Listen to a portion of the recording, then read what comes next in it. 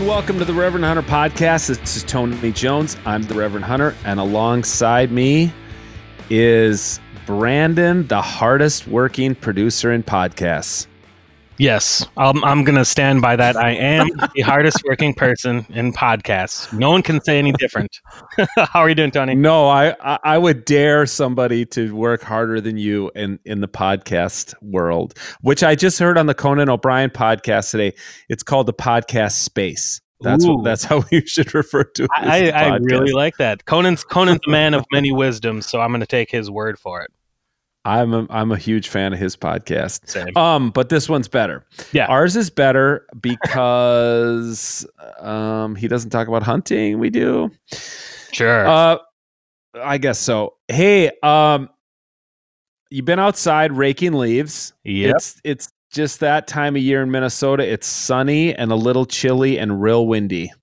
Which makes it perfect for raking leaves, right? I mean, who doesn't like to see their work getting taken away from them as they're doing it? I guess that's one way to look at it. Yeah, I just figure if you wait long enough, most of the leaves blow away to the neighbor's yard. But that's as long as their leaves aren't blowing into your yard, So it's maybe a zero-sum game. Yeah, well, I wish I had the same trees as me, so then I could say, well, that's not from me, that's from your tree. There's no way that's mine. But I'm gonna DNA test that leaf and see where it came from. Yeah, we had the garbage come today, and they took away a big pile of leaves, and now I'm just gonna wait, and I'm gonna mow and mulch them up and hope that does it. Raking is for the birds. I know. I just got this stubborn maple in my back tree that just doesn't want to go yet. Yeah, it's still the full. maples. They're late. They drop leaves on top of the snow.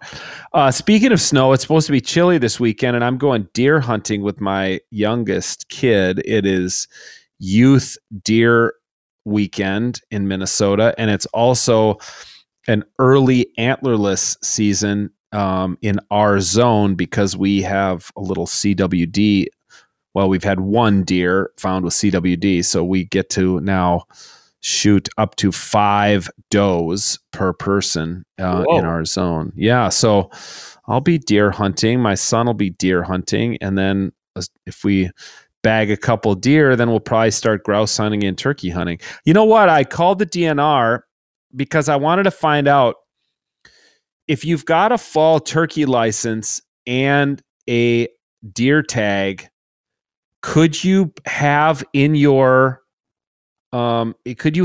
tree stand a shotgun with which you would shoot a turkey and a rifle with which you would shoot a deer? And I thought, no way they're going to let them. No way. And they said, I called the DNR headquarters, and they're like, yeah, you can do that. That's awesome. Yeah, 2 guns, no waiting. That's whatever walks up, you could shoot it. That's really cool. That should be a great time. Glad you get to go out and do that. And if you do catch anything, I wouldn't mind tasting some of the rewards as well. Well, first of all, okay, we got to work with you on the lingo. I will not be catching anything. Okay, because they're real fast. I'll be shooting and killing them. Okay, fair. It's not. No, this is funny. My wife asked me the same. She'd be like, "Now, did you catch a turkey this weekend?" I'm like, "Did not catch one. Did shoot one."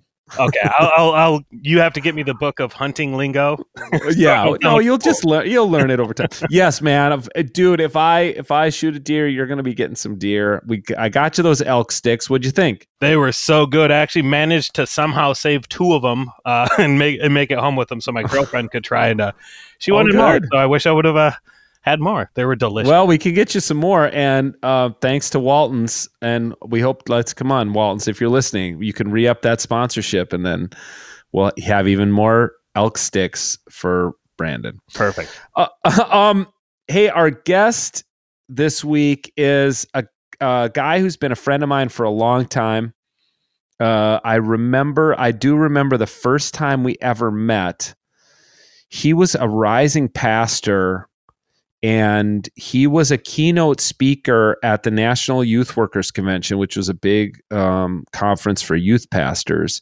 I was not a keynote speaker. I was one of the breakout session speakers. I did seminars and workshops with, 100 or 200 people in them. And he was up on the main stage in front of like 6,000 people in a massive auditorium. And I remember meeting this guy. His name is Rob Bell. We were standing in the lobby of a hotel in Nashville, I believe. And for those of us who were breakout speakers, we were like in the info packet we got from the people who ran the conference, we had to take the super shuttle, and then we would turn in our receipts for the super shuttle and get reimbursed. But Rob was a keynote speaker, so he had a limo. So I remember I have this vivid memory of standing in a lobby of a hotel talking to Rob, and he's like, "Oh, gotta go. Limo's here," and out he goes, and he jumps in his limo, and they take him to this is no knock on Rob, because it wasn't his decision. Like, it's just what the people who ran the conference are like. If you're a keynote speaker, you get a big check with extra zeros on it, and we send a limo for you. So that was my first experience of him, but we've been in a lot of things together. I've read all of his books, and he's a pretty famous dude in the Christian world. He's got a new book out called Everything is Spiritual, which we talk about. He did a speaking tour a few years ago with that title, and I went to see him. He is just an extraordinarily gifted communicator. Anybody who's ever seen him live speak knows that the guy is just a magician with words in front of crowds. But it's not just that he's a great speaker; it's that he's such an artist. He's very deeply thoughtful. And though he doesn't hunt or fish, really, I wanted to have him on the podcast because, my quest is to try to put words around the spirituality of the outdoors life for myself. And he's a guy with such a great way with words. So we talk about that. We catch up a little bit. We joke about some old times, and you can listen to us reminisce about going to the same seminary at the same time. But then we really get into things like his love of surfing and my love of hunting, and he asks me and drills down a little bit, and I think it's just super profound. And if you like what he has to say, you can easily find Rob Bell on Twitter, Instagram, or whatever. Find his website or find his book, Everything is Spiritual, which just came out this fall. I would encourage you to get it. And once, COVID is gone, if you get a chance to see him live, strongly recommend it. So without any further ado, I'm going to turn it now over to my conversation with Rob Bell. Please subscribe, rate, review, tell your friends. If you like this podcast, share it. We really appreciate the support. And here is my conversation with Rob Bell, the author of Everything is Spiritual. In this podcast? This podcast is called The Reverend Hunter, Rob. The Reverend Hunter. Nice. That's a good name. Have you ever hunted? Is a Reverend Hunter a critic? They're like a Reverend Hunter? Like, I'm not hunting reverends.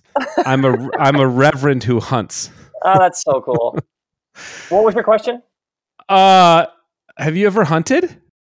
I've walked around in the woods with a gun when I was a child.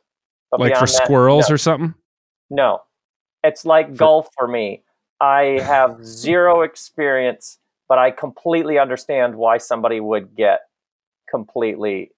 why it's way more than a sport. Right? For you, I assume? Oh my gosh, dude, it's my life. Somebody talks about, it's nice that you have hobbies. Get out of my face, hobbies. Yeah, hobbies. No, right. I do other things so that I can afford to hunt, Yeah. Which may be the case with you with surfing, and I want to get into that. But I just want to start by commending you because I'm here on Amazon, and your new book, Everything is Spiritual, which I've just finished, and is fantastic, and I want to talk to you about. It is number 3 in Mid-Atlantic U.S. biographies. The Mid-Atlantic I mean, that was always the goal, right? Honestly, have we were coming up. You've never even lived in the Mid-Atlantic, have you?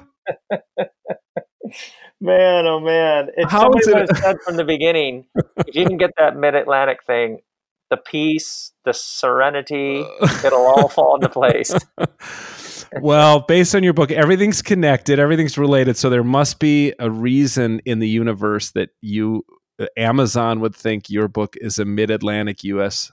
biography. Because I can't even think, like, Michigan's not even Mid-Atlantic. Great Lakes, maybe? That's Something just like that. That's just making up. That's an algorithm that's just run way out of its little zone, and it's just making stuff up at this point. Hey man, your book. I'm so glad you've written this because, for one thing, I can stop answering questions, and a lot of other people can stop answering questions, which I get from time to time from people who know that I know you, and they say, "Well, what does Rob hate Christianity now?" Or like, does Rob ever talk about Mars Hill or stuff like that?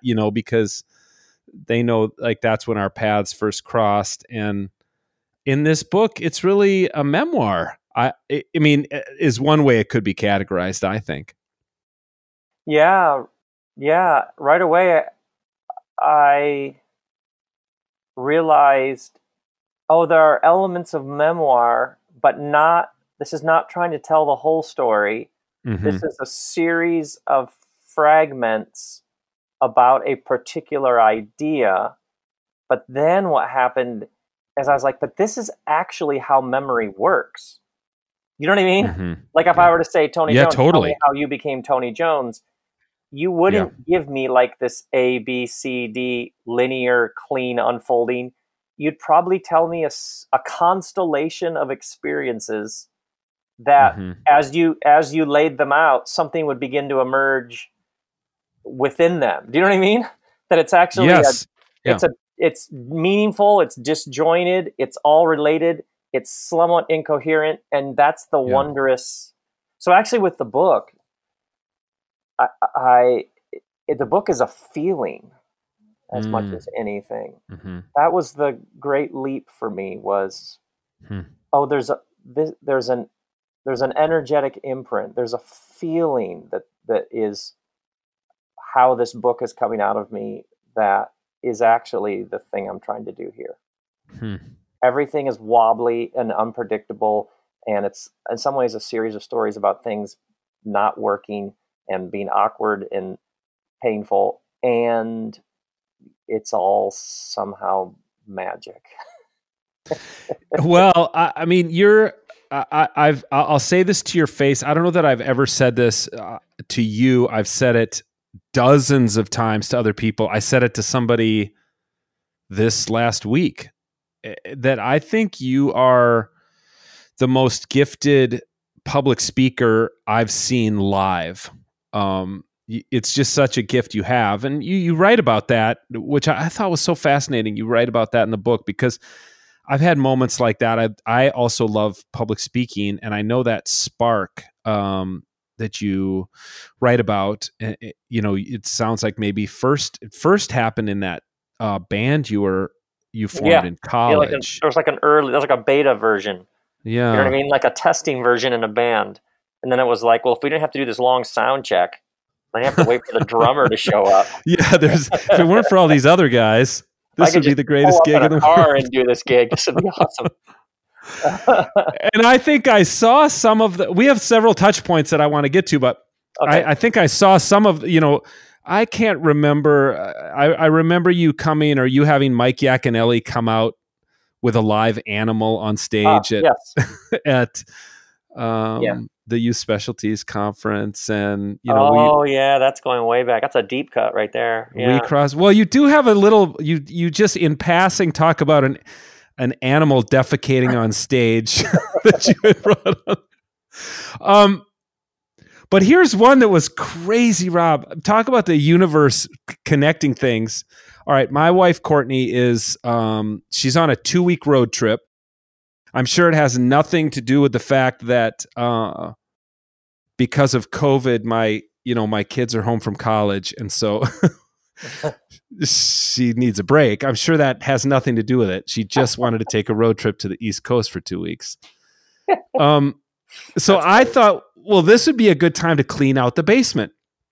And I went downstairs and I started going through bins. And yesterday afternoon, before I started reading your book, I cleaned out 4 bins because today is recycling day. And among the bins I cleaned out was a bin with all of my seminary notebooks. And in that, I kid you not, I pulled out a notebook and flipped through it that was Systematic Theology 1 with Colin Brown. And I took that, Rob, I took that class in 1990, and you mentioned, you don't name him in the book, but clearly that's who you're talking about, right? When you talk about... Okay, but Tony Jones, how many people on the planet... This is what I'm saying. ...and be like, clearly you're talking about this British scholar of systematic theology. This podcast is just for you and me today. I don't care if anybody else gets any of the references. That is amazing. But I was like, what year did you take Colin Brown for systematic after Colin Brown, you're like Roman numeral 4. Wait, what was the Roman numeral 1, 2, 3? It's a great little anecdote in the book, particularly for me, because I'm like, holy crap, probably 1 or 2 years before you took that class, I took that same class at Fuller. Yeah. I was at Fuller from 90 to 93. And I was like, ugh, I cannot do another Colin Brown class. It's so freaking boring. And I took, thanks be to God, my latter 2 systematics courses from Miroslav Volf, who at the time was kind of like the JV, the JV professor at Fuller. Nobody, he wasn't famous theologian yet. So that's amazing. What year? Go ahead. I showed up in the September of 92, so probably by somewhere in 93. Yeah, my guess is I would have 93, 94. I would have taken that. Did you ever go to a party at the Brzee House when you were at Fuller? What's the Brzee House? It was where I lived with 4 other guys, and we would have parties every quarter that were really like crazy. I don't remember. Crazy dance parties with an extraordinary amount of beer consumed. I don't remember. I don't know if we ever even met, but we did overlap. If you showed up, I showed up in, let's see, September of, so your first year was my 3rd year. And now here's another thing. I was the youth pastor, 15 hours a week at Pasadena Covenant. And when you're talking about the church you worked at, were you at Lake Avenue Congregational?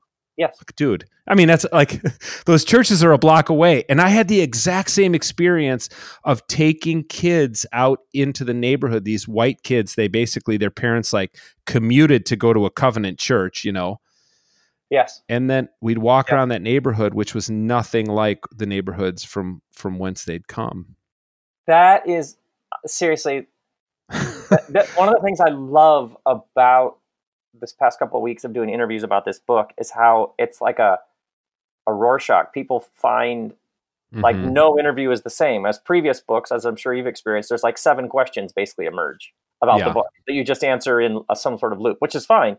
But this one, each interview, I'm like, they're going to have something that's good, but this is the best because you can take me to like the block and the neighborhood and the year, and you were there. That's amazing. We were both there. I wonder if we ever had a class together, or we were on the same campus for a year. It's not that big of a campus. Yeah, but we would have met. I'm sure. Honestly. Cross paths. You know what I'm saying? Like we would have been like, oh yeah. No, I don't remember. I don't remember meeting you till later. It's also funny when you talk about this, getting part-time jobs in churches and listening to people who you're told are very important theological figures, how young we were in the sense of like conventional wisdom. Somebody was like, this is how the game is played. Okay. You know what I mean? Like that you're in your 20s and there's a world that's telling you, take this step, then this step. This is how things. This is how the assembly line works. And so you're like the good son, you do it. You know what I mean? And then take these classes. This person's a really big deal. Oh, okay. I got it. Apparently they're a really big deal. I don't understand what's going on here, but apparently they're a big deal.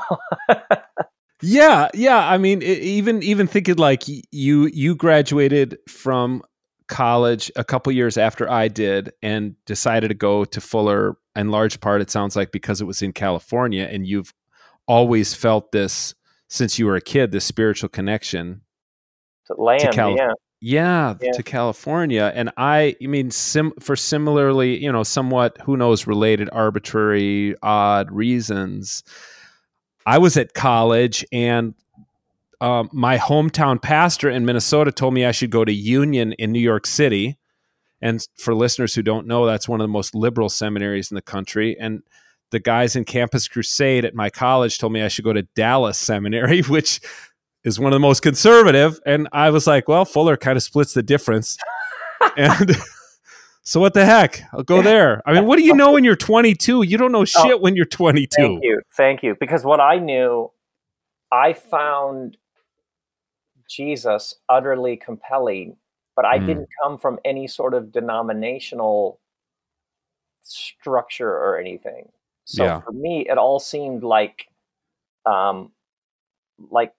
wait, like refrigerator buzz, like just all of this static surrounding this story person that I found utterly compelling. In Fuller, when I found out that there were 120 denominations represented from 80 countries, I was like, oh, good.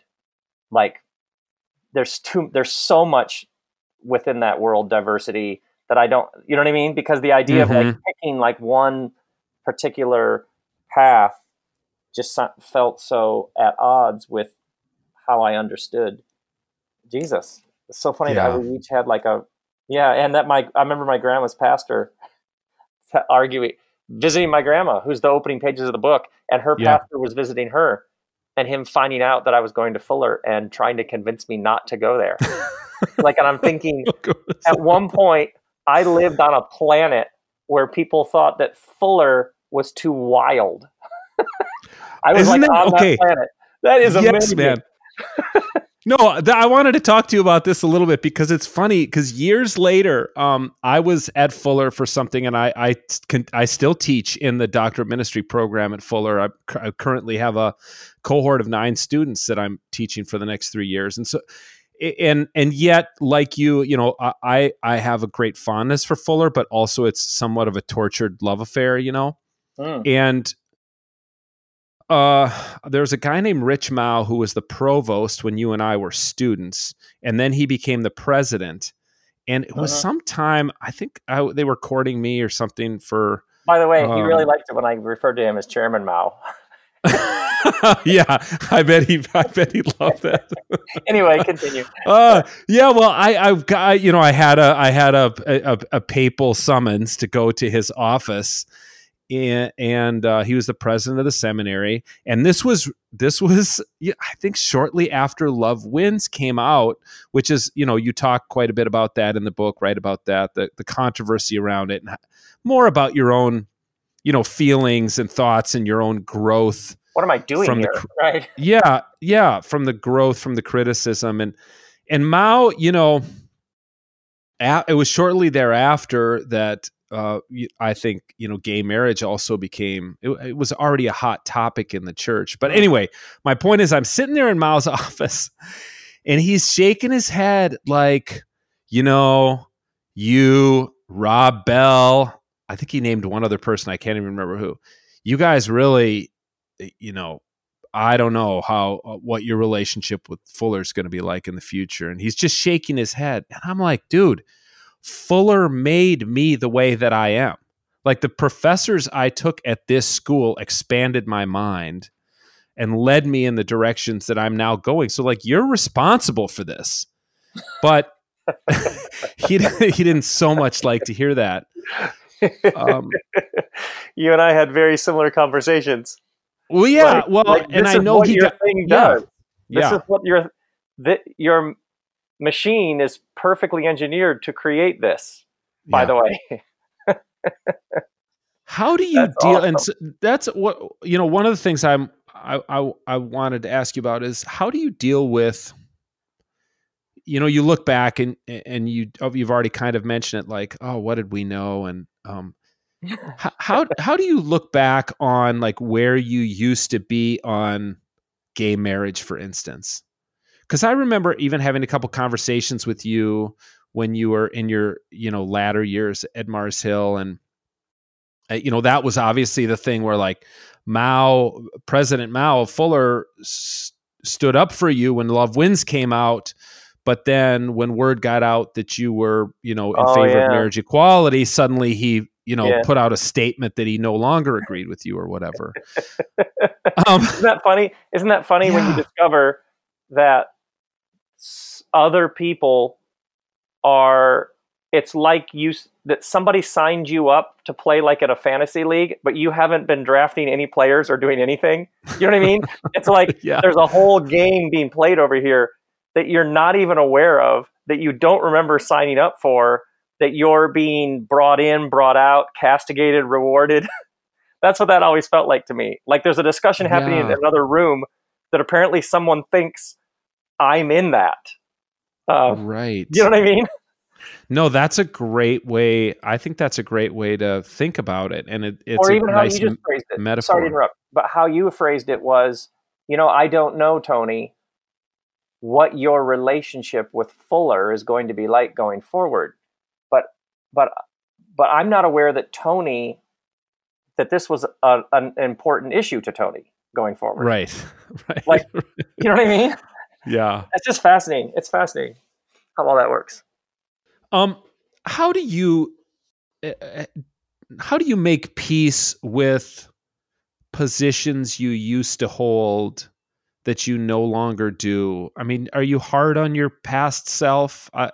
There's so much of this book that required reflection. Like you think, God, why didn't I see that gay people are equal earlier? Or I'm pissed at my family for not, for raising me in this church where women couldn't preach or anything. Like, how do you reconcile that? That I came from a world. I embrace evolution. Of course, the whole thing is going to move forward. And if at any moment we're not allowed to grow, the whole thing comes to a grinding halt.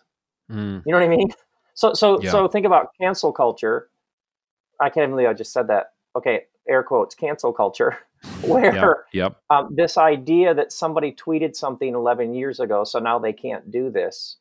What's interesting is that consciousness that would see itself as participating in the leading edge of consciousness of culture actually shoots itself in the foot when it assumes that the person who 11 years ago said that is this person.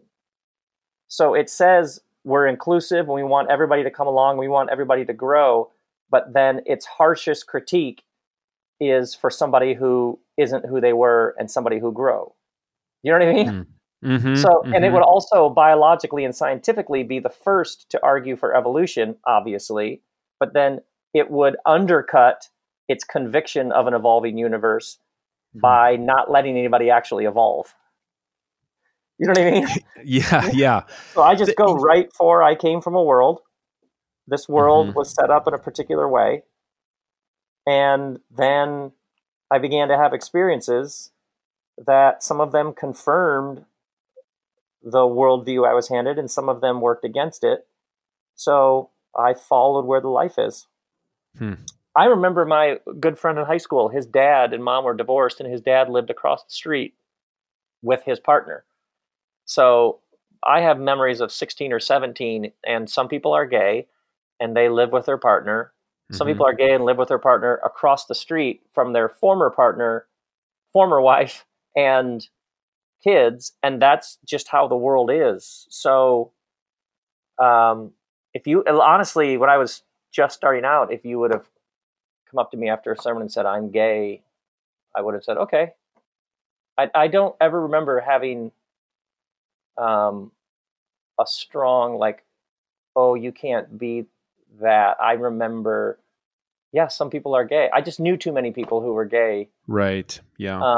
And then but this is the thing that I think your question is so interesting. As I all of a sudden was like leading a church, what I noticed is that some people were like, yeah, of course some people are gay. They have partners, of course. But then there was other people who had an issue with that. And what I noticed is a large group communication where you would stand on a stage and say why it's okay for gay marriage, whatever, that there is somebody sitting there. People are either fine with it. If they're not fine with it, they're sitting there and they have a bunch of Bible verses scrolling through their head, right? Or the voices. So I was like, oh, you could give the best series of teachings ever, but if you didn't address whatever is scrolling in that person's head as you're talking, that the way that you help people with this is in a tighter setting where they can ask you questions. Mm-hmm. So I started doing I would go to living rooms and talk to a group of people. I just started going about because I just realized the large communication, it caused more problems. And but so I came from a world, it educated me and trained me, and then like you, I went out into the world and had my own experiences, and so that's how I think about it. And it's okay. Yeah, right.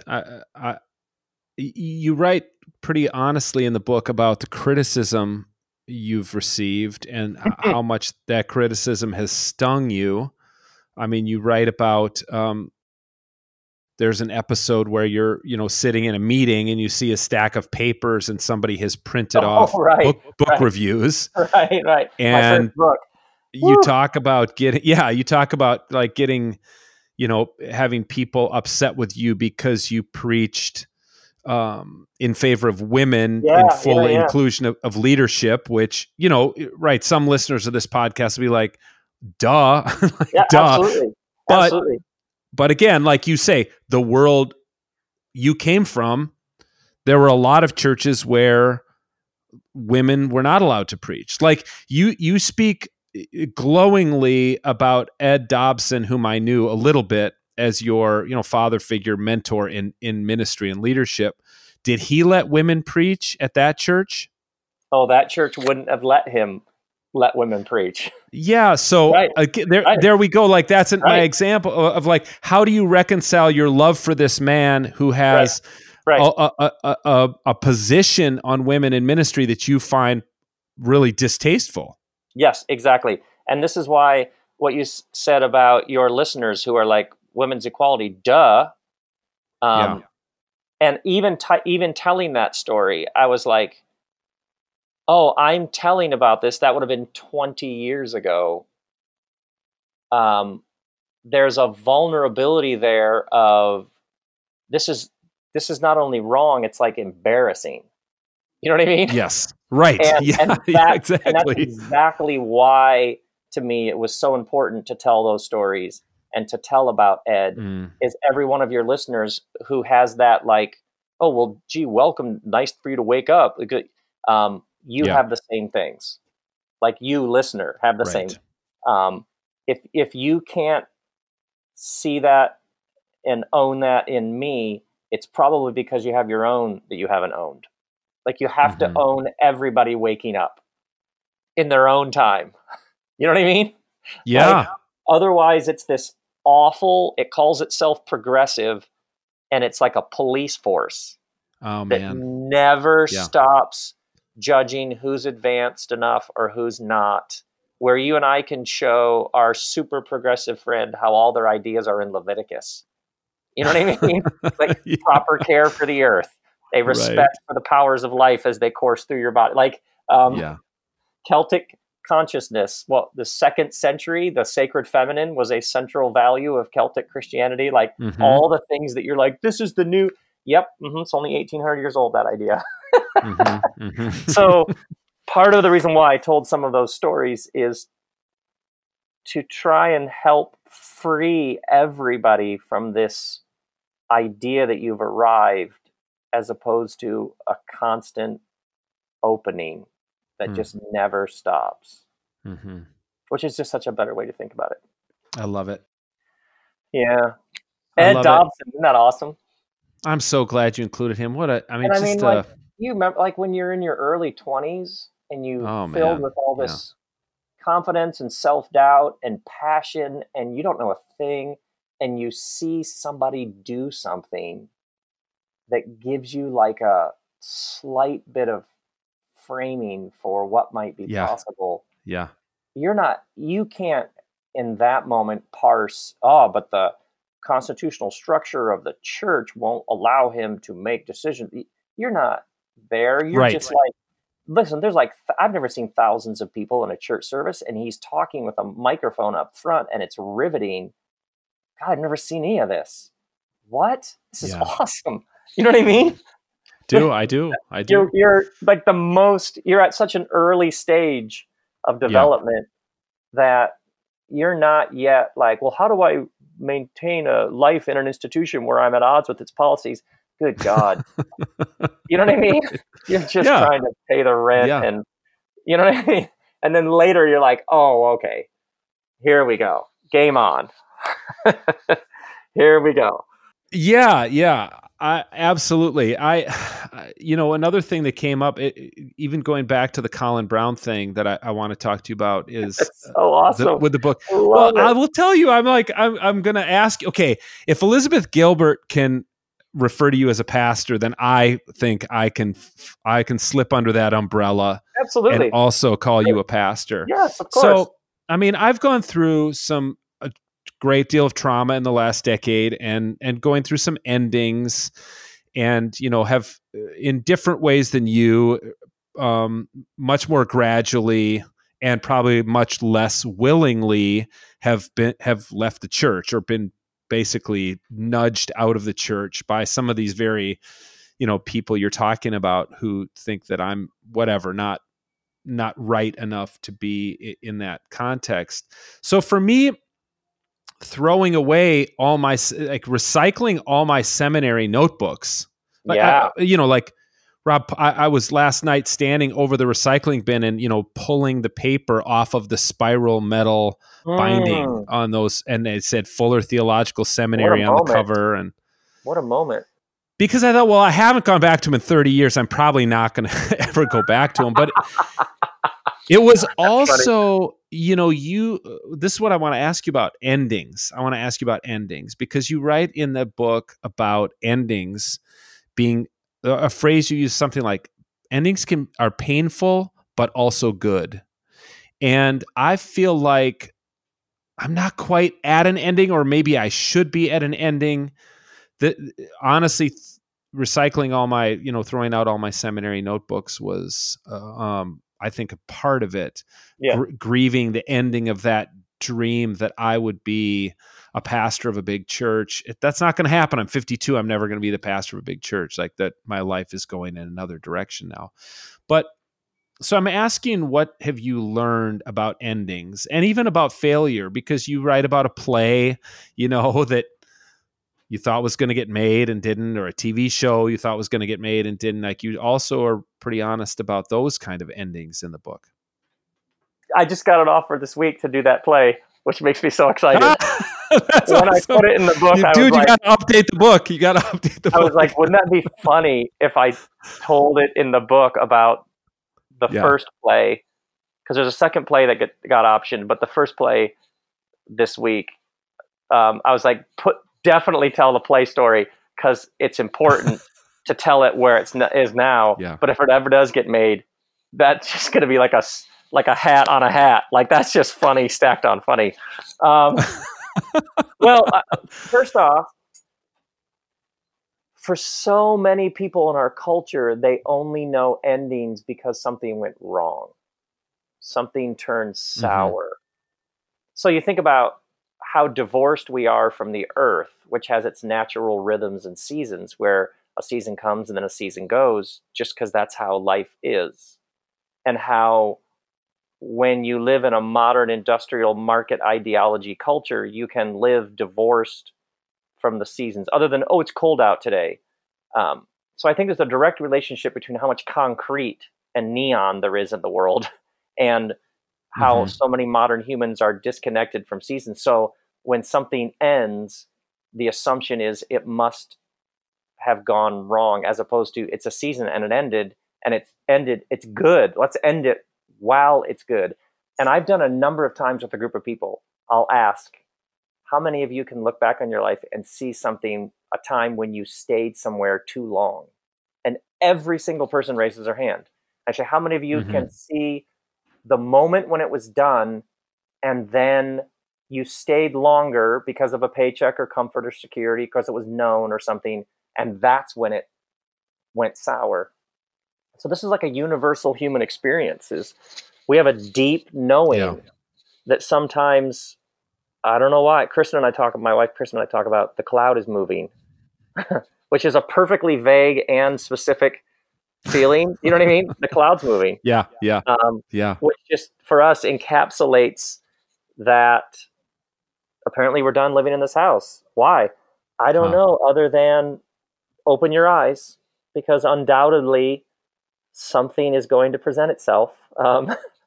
And so, I came to the end of that chapter, and I wrote about it because I've noticed how many people I've heard express some sort of something is ending, but because nothing's wrong, and they have somebody around them saying, you should be grateful that you have this, and none of the gratitude stuff works. It's not because I'm not grateful for this setup. It's just right. Something within me knows this is done. Yep, that's actually how it works.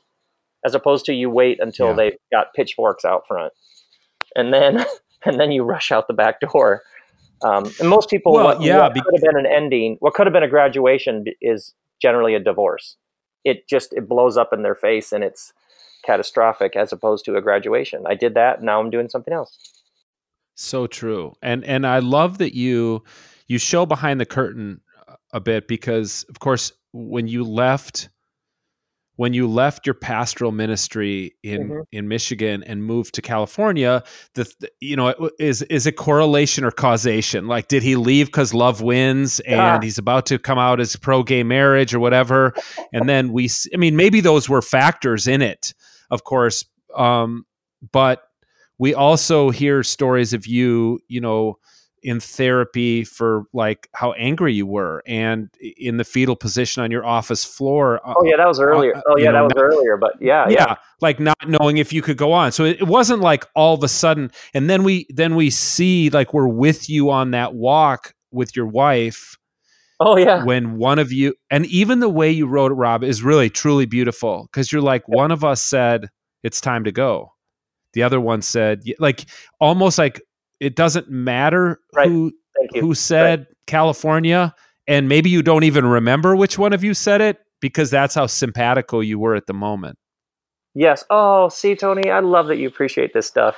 Yes, it was intentionally beautiful. I really love that scene. Beautiful. Yeah. It was intentionally written because the answer had always been, what are you guys going to do next? Well, we're here doing this. And then suddenly that answer didn't work. We were like, wait, what is this? What is this stirring? What is going on? It was like, suddenly we were open and like, oh, something's happening. What is it? It's like it was coming on the horizon. You know what I mean? Like, but you can't yet tell him what it is. It has very little shape or form. And then it just got, I remember the first moment of, I'm done doing this. And then the geographic element was like right there we both, and then it was absolutely crystal clear. I mean, it was as obvious. Oh yeah, this has been great. And now it's time to do the next thing. Okay. I mean, it literally, there was no like, what is going on? I don't want to, it was so clear. Yeah. Do you think it was so clear? Because, here you've been talking about how much of a struggle it is for people to make these transitions. And it really is. do you think it's, I mean, you write about being in spiritual direction and being in therapy. Do you think some of those practices had put you more in tune with the spirit so that when the time came, Absolutely, it was more kind of readily available to you?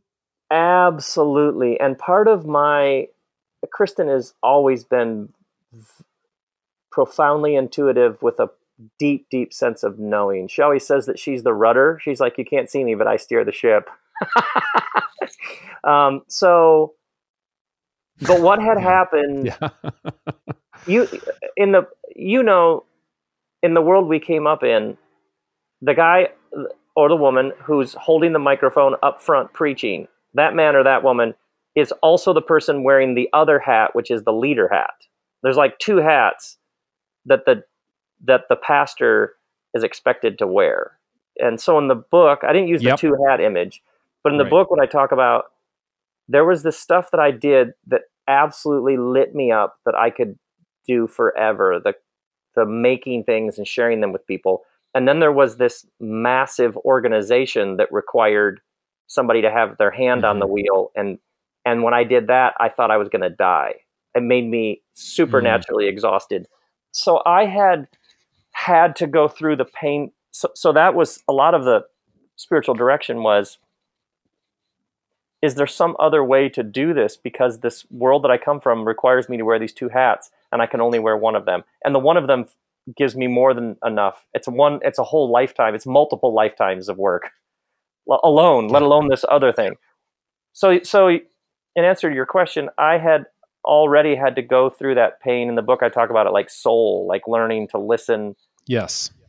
Even when everything around you is like, no, this is what you do. But something within you is like, no, that's not what I do. This is what I do. So yeah, those muscles I had to develop over a long period of time. So when this came up, it's at some level had some practice. You know what I mean? Like there was enough musculature to go, oh, and then, and I'd love to hear what you think about this. Another thing that was happening is I kept bumping into, if you take Jesus seriously, that human beings have built temples for thousands of years in order to understand that which is sacred and holy. But the moment you name space holy or sacred, you have by default named other space not holy and sacred. That's right. Yep. And so what was happening to me is I kept thinking, it's almost like you got to build a temple long enough for people to be able to conceive of this, but then you got to tear that temple down because otherwise everything gets split. And so I was working in a fairly large temple, and I would say, like, this isn't the point. The point isn't to come into this temple and meet the divine. The point is to come in and we gather long enough to be reminded and have our eyes opened to the divine who's everywhere else. You know what I mean? Yeah. But the problem with the setup I was in is, Rob, it's so great how you said that this isn't the point. Can you come back next week and say that again? You see what I mean? Yeah. And so I was in this I don't think I've ever written about this. I was in this really interesting spot because I was like, wait. If you take this Jesus message, if you take it all the way, it takes you into the deconstruction of this whole thing. Because it's an announcement that the whole world is a temple. That science, art, politics, hunting, business, law, healthcare, it's all a temple. But this machinery that I'm a part of it's almost like working against itself. And then I would go out on tour and go to like clubs and theaters where what I was doing was in spaces that weren't labeled religious or spiritual. And it was like what I was doing had an extra bang to it. You know what I mean? It was like it almost like it made sense in spaces outside of what people would already be going into with this is religion, this is Christianity. But so that actually that was what was happening at a deeper level is I'm here to announce that the whole thing is a temple. And that in the book, when I talk about new work and new spaces, go do that. And that's not actually leaving the tradition. You're just, honestly, Tony, you're leaving Mars Hill to go do Mars Hill. Right. I mean, that's actually what was happening, but it's hard to articulate that in the moment without, you just sound like a guy you don't want to sound like. You know what I mean? I've really discovered that this whole, you know what I mean? You're just, get out of my face. Well, no, but you gave a talk at a conference I ran a few years ago called The Whole Thing is a Temple, or at least that's what we called it on the YouTube video. And I'll link that in the show notes, because that really, Rob, that talk was just astounding and a blessing. Was that at that was in Texas, in Houston, Texas. Yeah. Or no, was Dallas, that about the Polish masseuse who comes over to my house with the egg whites? Yes, there was that in there. And the hairdryer. And there was a lot about surfing, and that's what I want to ask you about now. Oh, this is all a warm-up for the real thing. I love it. What do you love about surfing? Evangelize surfing to us. No, because you don't want us to, because you don't want more people on the waves fighting for the good waves. Because there's a point at which you talking about why you love hunting, you start to realize that you sound silly. Okay. Right? There's something, because you love it that much? Yeah, because it's an experience that goes beyond any language you could use for the experience. Yeah. I mean, I could say a couple things about how the very nature of surfing is you enter into the ocean and you find out what it's doing. So it's a long period, short period swell. Which direction is the wind coming from? Is there any texture on the water? How big are the waves? Where are they? And then the direction of the swell determines how it's breaking. Are they rights? Are they left? Are they A-frames? Is it a shore break? Is it a point break? Is there a reef? And then you wait for the next set of waves to come in. So the whole premise is you submit to something larger that's happening that started 4 weeks ago off the coast of Japan or something. You know what I mean? Mm-hmm. So I would start with, that's really good for the soul. It's musical on some level, because it's almost like you're syncing up with what it's doing. And so you're listening, you're waiting, you're on something else's timetable. So I'd probably start there, and then a wave can just wreck you. Oh, I mean, I took a friend out who'd never gone 2 weeks ago. I took him out, and the surf report said 1 foot. I was like, I'm going to take you out in tiny waves. And he's just getting wrecked. And he's like, what the? I was like, I know. I know. You can see when you watch from shore and you're like, that can't be that hard. And he's just getting spin cycled in 2 foot waves. So it's all this incredible power. You're traveling across the face of the earth on an orbital pattern of moving energy. But if you're not in cooperation with it, it just lands on your head. And you're just like, you don't even know your name.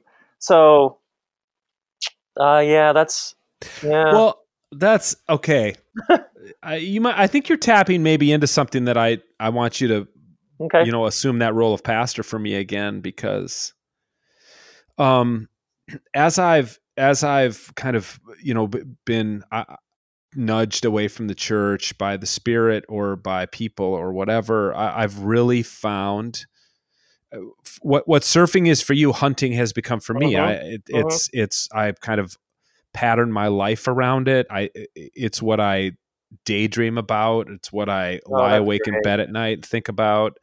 It's being in tune with, being in tune with the woods if I'm deer hunting, or with my dog and the other hunters, and if I'm walking through a field of switchgrass looking for pheasants or whatever. But I will say this, and this is in our remaining moments where I don't know if we can really crack this egg completely, but keep going. Let's go. I'm trying to figure out how to articulate it. Okay. And so I am more of a, if you're more of a mystic and a poet, I am I'm more of a prosaicist.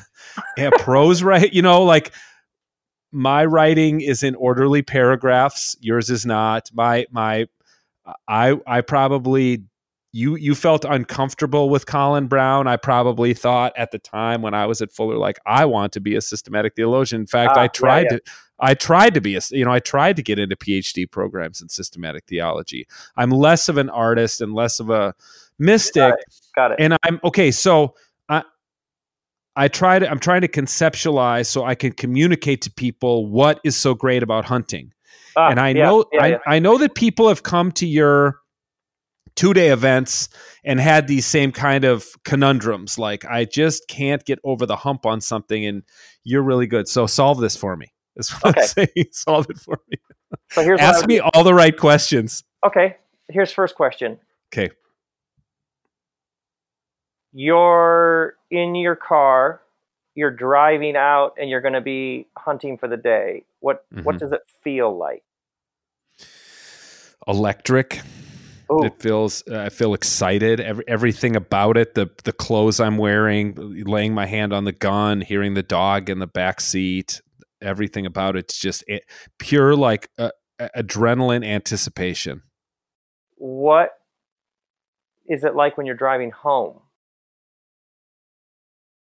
I'm exhausted, but with that, with that good exhaustion, like I pushed my body to the absolute limit. I hiked through fields 10 or 15 miles a day times 5 days. How long can I do this? I'm 52. Am I still gonna be able to do this when I'm 72? Like, I got to make sure I can keep doing this when I'm 72.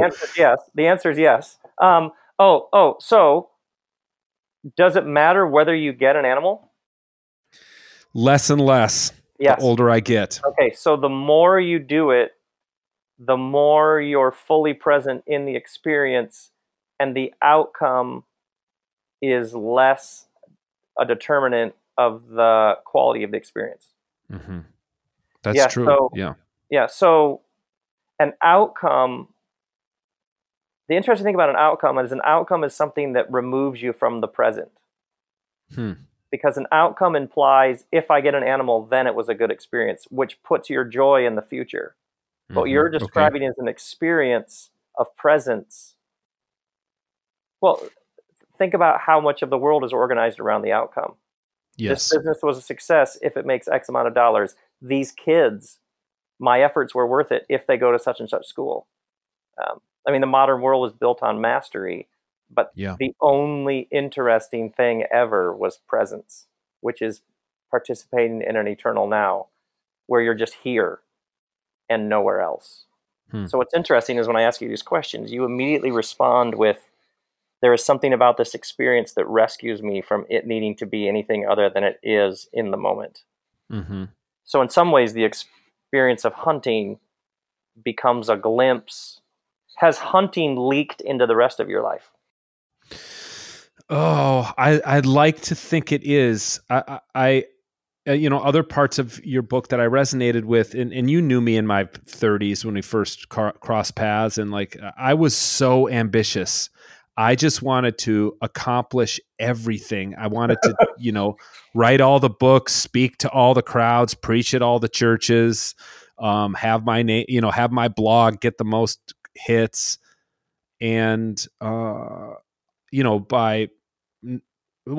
various reasons, a lot of that ambition I feel like has been stripped from me. I think part of it's just growing older and, crossing the 50 threshold and having done a lot of it and then having it taken away from me, it's a lot less important. So I'd like to think it has leaked into the rest of my life. I think it has. You're out with a dog in a field, walking for 15 miles, and there's nowhere you'd rather be. That's right. So yeah.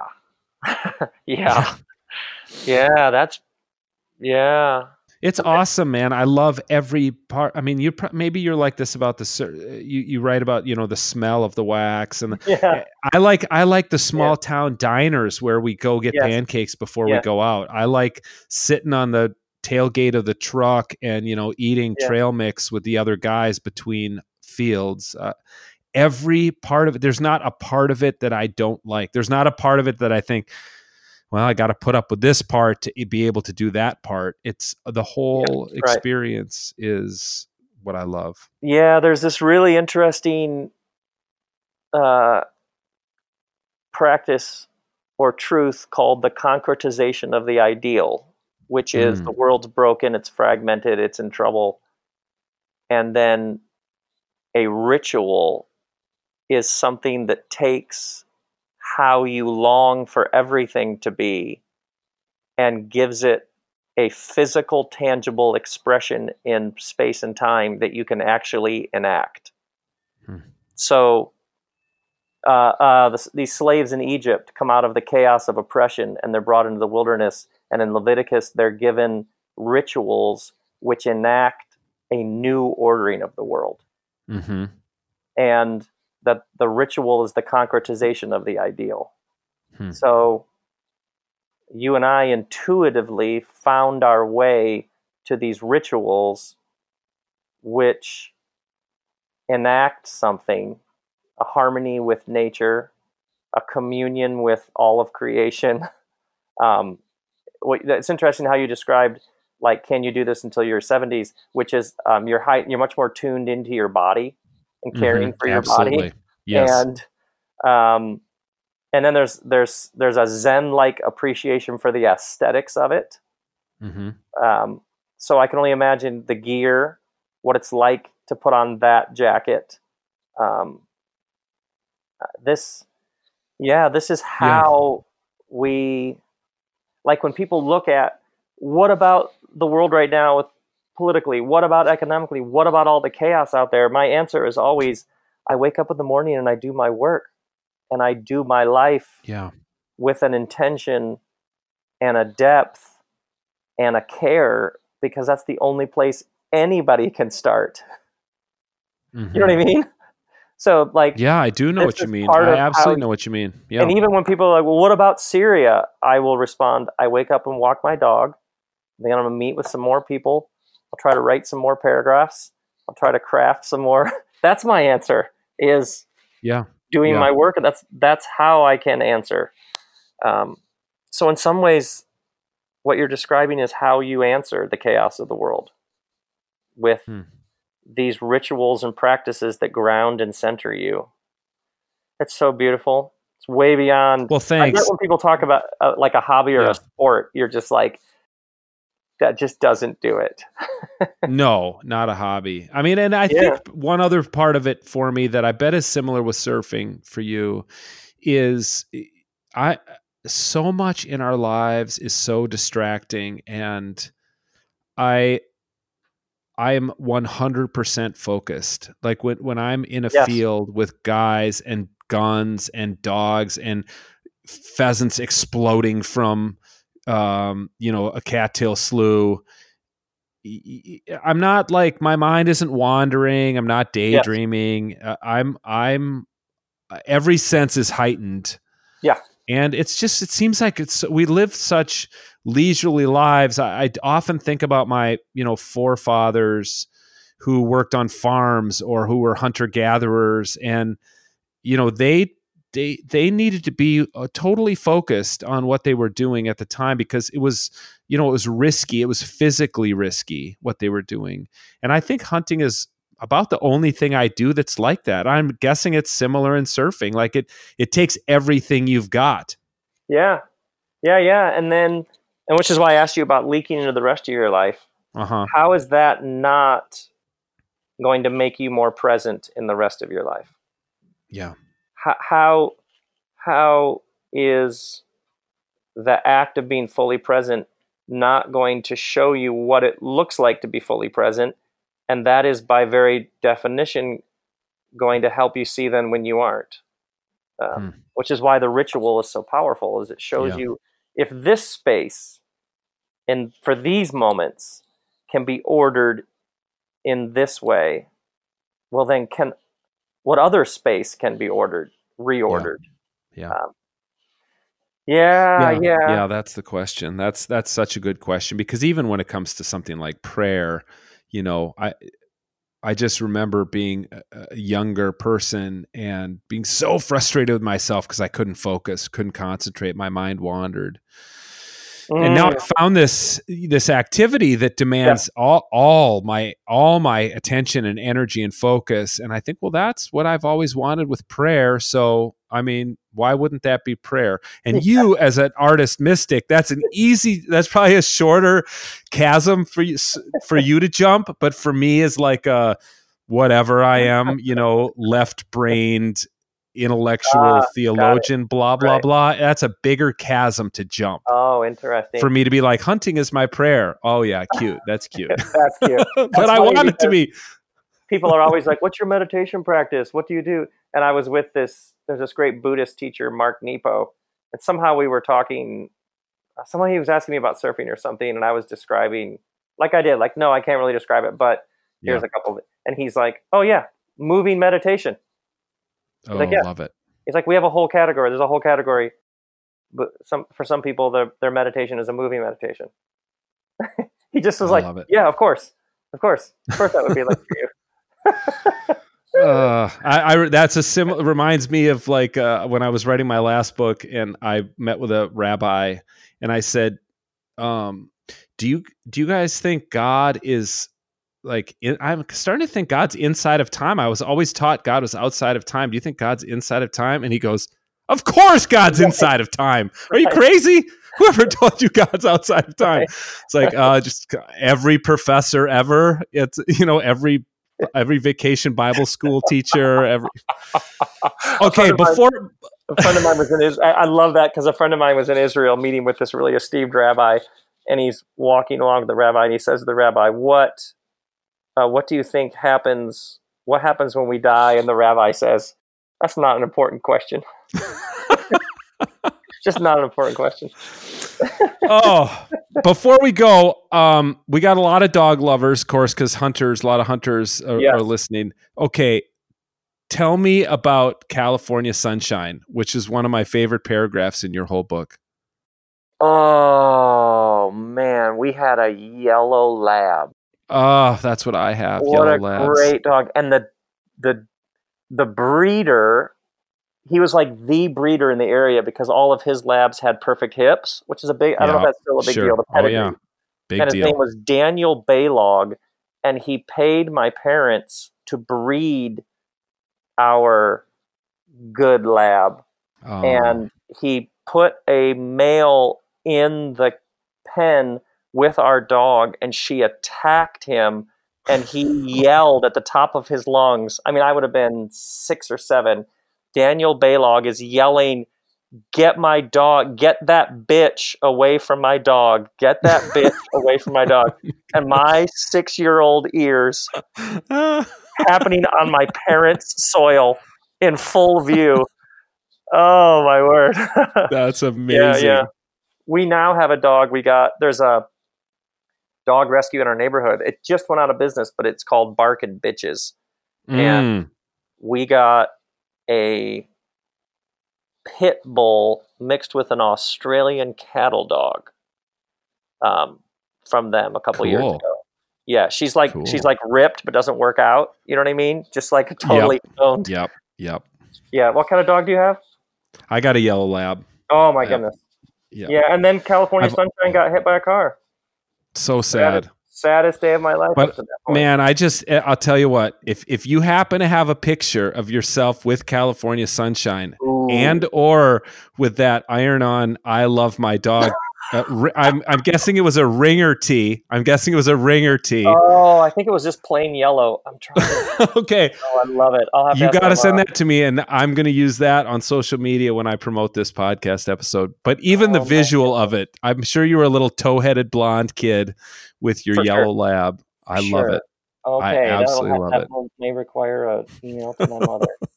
Dig around. Hey.